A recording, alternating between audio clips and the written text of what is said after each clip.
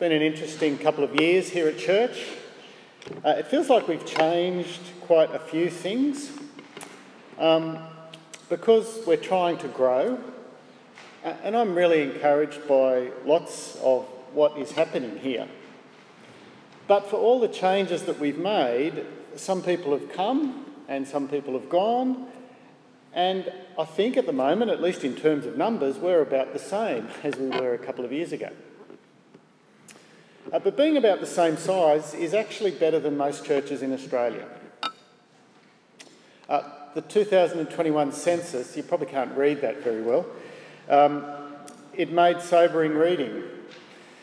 While the Australian population grew by 8.6% between 2016 and 2021, the number of people who describe themselves as Christian dropped by 8%, from 52% to 44%. And that blue line there is a steady decline in the number of people who identify as Christian since 1971, when 86% of Australia describe themselves as Christians. And it finishes at 2021 at 44%. And while there's been a growth in independent churches and ethnic churches, the sad news is that every mainstream Christian denomination in Australia shrunk in numbers between 2016 and 2021. In 5 years, there were 605,000 fewer Anglicans, 216,000 fewer Catholics, and 112,000 fewer Presbyterian and Reformed Christians, or people who called themselves those categories. So that table there, it's all negative. All of those bars are losses between 2016 and 2021, and down here are different denominations. Churches are closing. Church buildings are being sold. For example, every year at our state assembly, we make decisions about what to do with assets that come when churches are closed and buildings are sold. It's enough to make us question, isn't it? What is God doing? Are we just being disobedient? Are we not praying? Are we not trusting God? Is God growing his kingdom or not? In the midst, though, of our disappointment and maybe our impatience and our sadness, Jesus teaches us in verse 19 of our reading, have a look at it there. He teaches us about the kingdom of God. And he says, the kingdom of God is like a mustard seed, which a man took and planted in his garden. It grew and became a tree, and the birds of the air perched in its branches. And in verse 21, it is like yeast that a woman took and mixed into a large amount of flour until it worked all through the dough. In other words, how does the kingdom grow? The kingdom of God starts small, but it grows big, eventually. Seeds and yeast are tiny, and seedlings and bread dough both grow slowly. They take time, but in the end, they're huge. That's what it was like in Jesus' time. One man speaking about God in one small village at a time. But over time, what Jesus began has grown into millions of people who love and obey him. And on a much smaller scale, God is doing the same thing here in our church. He's starting with something small and growing it big. God is building something that might seem small at the moment, but it will finish big. How else does the kingdom grow? God uses common, unimpressive instruments. Ordinary means, the Westminster Confession of Faith calls it. A seed is tiny. It's one of millions of seeds, but it's transformed into a tree that birds nest in. A teaspoon of yeast, it looks powerless, but it can transform large amounts of flour. God uses common, unimportant methods and instruments. The gospel message, the church, us. God uses us to build his kingdom. We don't need to be something else. We just need to get on with living as obedient, faithful followers of Jesus where he's put us, just who we are, who he's made us to be. How else does the kingdom grow? We can't make it grow. I think that's a lesson from these two parables. We can't make the kingdom grow. We can provide the conditions for the kingdom to grow, just like gardening or making bread, but we can't guarantee that a certain amount of effort will produce a certain result. Because God is the one who changes people. God calls them, God leads them to repentance and faith, God matures them, God grows the kingdom. Now that's a wonderful encouragement. It's a wonderful comfort and motivation for us to keep working. It doesn't depend on us to grow his kingdom.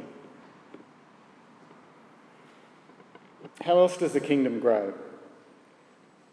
The growth is often hidden. Often you can't see the growth. We learn that lesson from these stories as well. You bury a seed in the ground. You can't see it. You mix the yeast into the dough. In fact, the Greek word for mixing in is actually encrypts. You encrypt the dough, the yeast into the dough. The woman hides the yeast. Now, you can't always see what God is doing in people, in places. You can't always measure it. God grows faith and understanding in somebody, maturity, love, patience. We may not see any evidence of those things for a long time. One of the difficulties of pastoral ministry, my job, it's in common with lots of jobs, like teaching, when I used to be a teacher, but you often can't see the results for your work. Now, that can be a bit unsatisfying. You can get to the end of your week and you can't identify anything that you've produced. But that doesn't mean the kingdom of God isn't growing. Sometimes it's just growth that you can't measure, that you can't see. God is growing his kingdom in a way that's hidden. I'm always encouraged when I hear about these other sorts of growth, though, of people serving generously and cheerfully in new ways, doing things that they hadn't done before. That's growth. Or home groups that are growing in how much they love and care for each other in ways that they haven't done before. That's growth. Or people who have a new joy and excitement about what they're learning about God when their eyes just open up as they tell you. That's growth. Or people who have a new contentment or a new stability as they face struggles. That's growth. God is at work growing his kingdom slowly but surely, even if we can't measure it. How else does the kingdom grow? I don't think it's stretching this metaphor too much to say that kingdom growth produces people who are looked after and fed. Produces people who are looked after and fed. Now notice in verse 20 that the birds of the air come and nest in the branches of the tree. Jesus is echoing a promise that God made in Exodus chapter 17, that he would bring his people back from exile. And he uses the image of a tree. And he says he will plant them back in the land and make them flourish. Verse 22 and 23 of Exodus 17, he says, I myself will take a shoot from the very top of a cedar. So the cedar's planted in Babylon, and it's the nation of Israel. I will take a shoot and I will plant it on the mountain heights of Israel. It will produce branches and bear fruit and become a splendid cedar. Birds of every kind will nest in it, and they will find shelter in the shade of its branches. And so Jesus is borrowing that image, and he's saying when the kingdom of God grows, people will be sheltered and nurtured and looked after. And also fed. I think that's the yeast and the flour. Our translation just says a large amount of flour. But if you're looking at a different translation, it might tell you the amount. It actually is 3 sartas. And probably you have a footnote in your Bible. What's a sarta? No one knows what that is. But it's about 22 kilos. So 3 sartas is about 22 kilos of flour. Do you know how much that is? A 20 kilo bag is quite heavy. It's hard to lift. That's about 50 kilos of bread by the time you add the water and the oil and the salt. That's a lot of bread. That's not home cooking, is it? That's a bread shop. There is an abundance of bread that a small amount of yeast will produce. When the kingdom is growing, people are being well fed. This is a lot of stuff. Being fed on God's word is the most important nourishment we need. Do you remember what the wise and faithful servant was doing last week? Last week, chapter 12. He was leading and feeding the other servants. Kingdom growth is about caring for and feeding God's people with God's word. So let's not give up on that. Well, verse 22 produces, we get a change of scene, but not a change of theme. A change of scene, but not a change of theme. It's still about how the kingdom of God grows. In particular, how big will the kingdom be? A tiny seed grows into a big tree. A small amount of yeast produces a huge amount of bread. So does that mean lots of people will be saved, or just a few? Who makes it into God's kingdom? That's the question. Verse 22, Jesus is travelling through the towns on his way to Jerusalem. He teaches the crowds, and then he moves on to the next town. And out of the crowd in the town, some of them will keep travelling to the next town. I think that's probably the situation that causes this question. Perhaps someone compares the number who are listening in the town with the number who are following on the road. Those who actually leave the towns and travel with Jesus. And so this person asks Jesus, Lord, are only a few people going to be saved? Out of all the people in the towns who hear, how many of them will make it into God's kingdom? But Jesus turns the question around. He's less interested in the theoretical total of those who make it, and he's more interested in the real person standing right in front of him. Verse 24, you make every effort to enter through the narrow door, because many, I tell you, will try to enter and will not be able to. Notice he does answer the question. Many won't be able to enter. Sort of answers the question. Which means there is a very important conclusion, a logical next step. If many will try to get in and can't, then you need to make sure that you're one of the ones that does. Forget the question of how many make it in. Focus on you. Don't worry about others. You do you. Worry about you. Lots of people are trying to enter, but only a few make it. And if you're going to be one of them, you have to strive for it. Make every effort. The Greek word is agonise. It's a word that's used in battle and an athletic contest. Strive. Every year, people who want to study medicine, we've just had Joshua visit from England. He travelled all the way to England to study medicine. But every year, people who want to study medicine and become doctors have to sit an entrance exam in a huge hall at Sydney Showground. Thousands of people compete for a couple of hundred places. There's one exam a year, If you don't do well enough, you have to wait 12 more months. Lots of people do it, sometimes 4 or 5 times to get in. It's very difficult just to be offered a place in a medicine course. Then you have to make it through about another 10 years or so by the time you do all of your exams. And you have to pass every year before you can become a doctor, and fewer people make it through each door. So to make it to the very end, you have to be very committed. You have to strive. You have to really want it. Don't bother starting if you're only half committed. This is the picture Jesus is saying here. Make every effort to enter through the narrow door, because many will try to enter and will not be able to. That's what it's like with the kingdom of God. Salvation, coming to know God, being with God, it's entered through a narrow door. Lots of people trying to get in, but only a few succeed.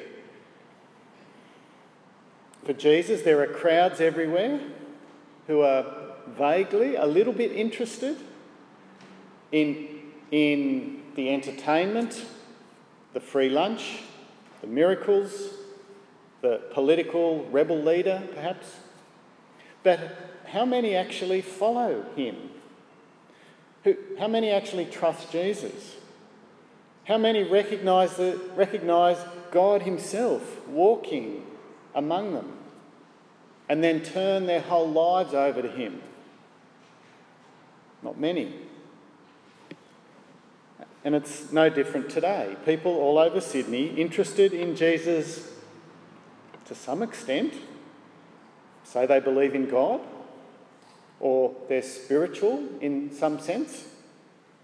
They have some understanding, some background knowledge about Jesus.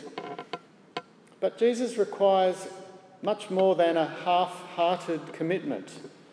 Jesus, it's all or nothing. And so few make it in. What's far more important is to make sure that you're one of them. Not asking how many, make every effort. Be focused, totally committed. Forget everyone else. Forget how many. You make every effort. So why is the door narrow? Why do only a few make it in? Well, over the next chapter and a bit, we'll see at least 3 or 4 reasons, but this week, the first reason we're looking at, why is the door narrow? Because the last will be first. Because the last will be first. Those who think they're at the front of the queue are in for a shock. Look at how Jesus continues.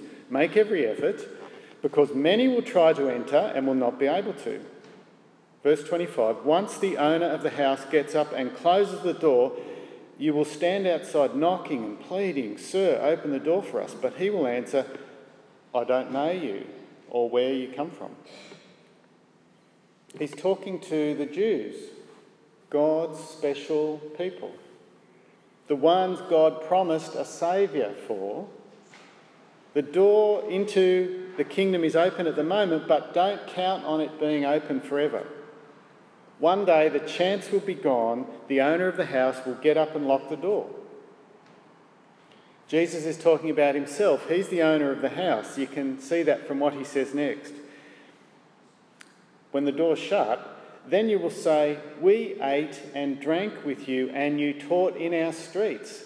Notice that's just what he's been doing as he walks through the cities, teaching. But he will reply, I don't know you or where you come from. Away from me, all you evildoers. The people who hear Jesus thought they knew him because he walked through town. He taught. He stopped for a meal. But that's not faith. That's not entering God's kingdom. They didn't back up, support what they knew with lives of loyalty and commitment to Jesus. And so Jesus, the owner of the house, the keeper of the door, the judge, issues his verdict, I don't know you.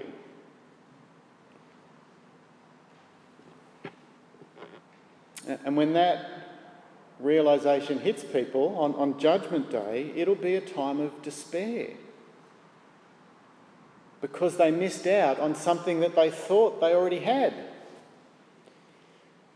Verse 28, their forefathers, their ancestors, Abraham, Isaac and Jacob will be there. They'll see them, but they won't be there. And instead of the Jews being there, people from all over the world will make it. Verse 29. That's us. That's great, isn't it? We'll be there if we're trusting Jesus. And verse 30, Jesus says, the last will be first. That's talking about us, our non-Jews. The Aussies and the Chinese and the Singaporeans and the Irish, all those of us who trust Jesus who are last will be first into God's kingdom. And the first will be last. That's the Jews. The ones who least expected it who are furthest away from God's kingdom will be welcomed in.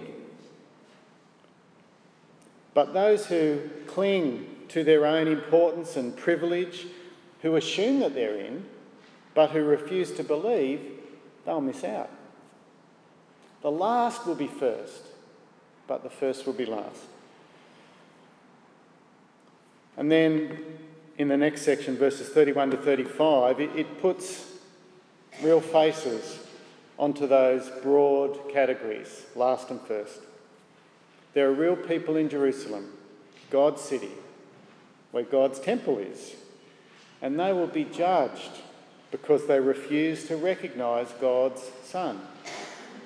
They're first in line for God's kingdom, but they will be last. They'll be cast away from God. Jesus is on the road towards Jerusalem. Some people warn him not to go there because Herod wants to kill him. But verse 32 and 33, Jesus says he's committed to his mission. His mission will finish in Jerusalem. It'll finish with his death, because that's what happens to prophets when they go to Jerusalem. They get killed. People don't want to hear what God has to say. The history books, the books of the Old Testament, describe the story of Jerusalem's attitude to God's prophets. Generation after generation refuse to listen to God's call to turn back to him. Real people who were first in line for God's kingdom, but who miss out because they refuse to listen.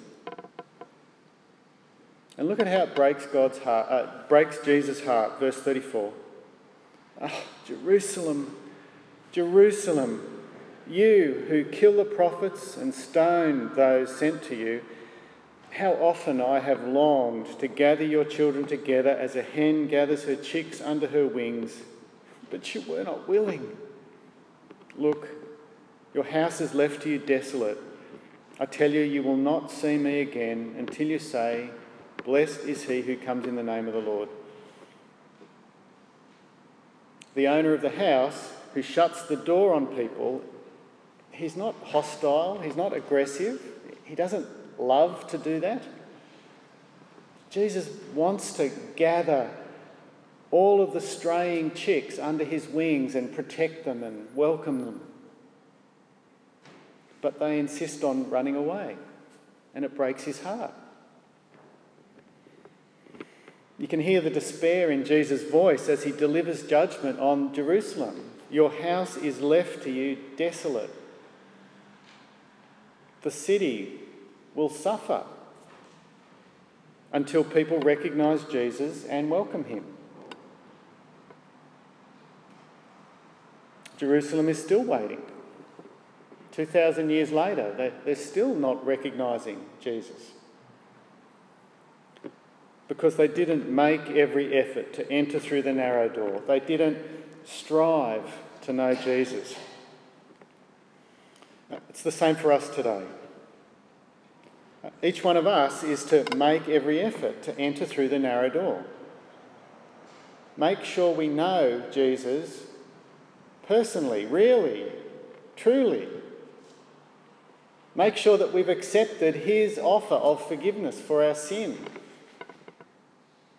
and that we're not trusting something else. We're not thinking that something else will put us at the front of the line. Because if that's our attitude, that's just like the Jewish people. We're in danger of missing out. Those who think they deserve to be first will be last. Don't trust your heritage. Presbyterian through and through. Don't trust that. Don't trust your church attendance. You never miss a week. Those things don't put you at the front of the line. Don't trust your family, that you have your father and grandfather and great-grandfather were Christians. That doesn't put you at the front of the line.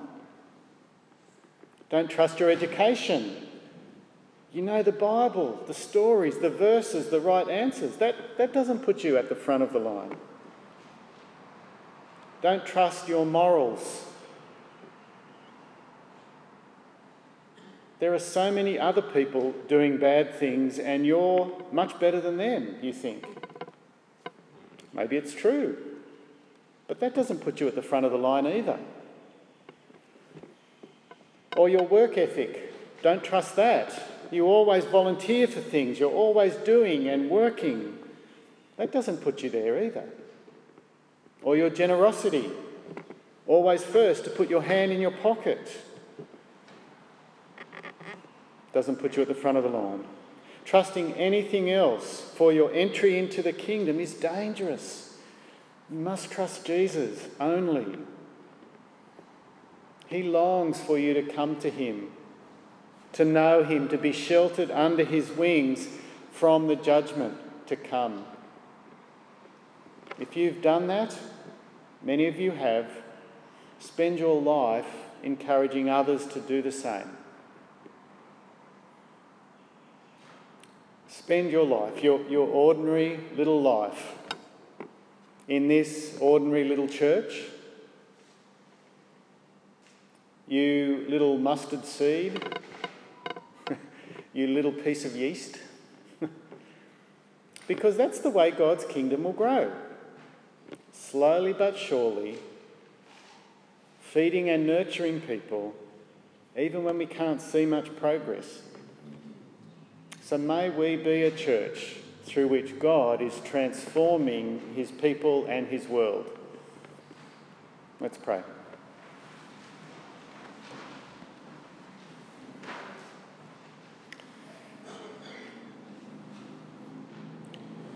Our Heavenly Father, those graphs, those statistics are sobering, slightly depressing, I guess. But we thank you for Jesus' words today, that your kingdom grows slowly, surely. You grow it. It begins small. Lord, help us to trust you. Help us to trust the message that you've given us to share. Help us to trust the methods. And we do pray that you will grow your kingdom and perhaps grow us here at Ashfield Presbyterian Church. For each one here today, Lord, help them, motivate them, encourage them, open their eyes to know what it is that they're trusting in. If it's not you, point them to Jesus, we pray. And we pray all of these things in his name. Amen.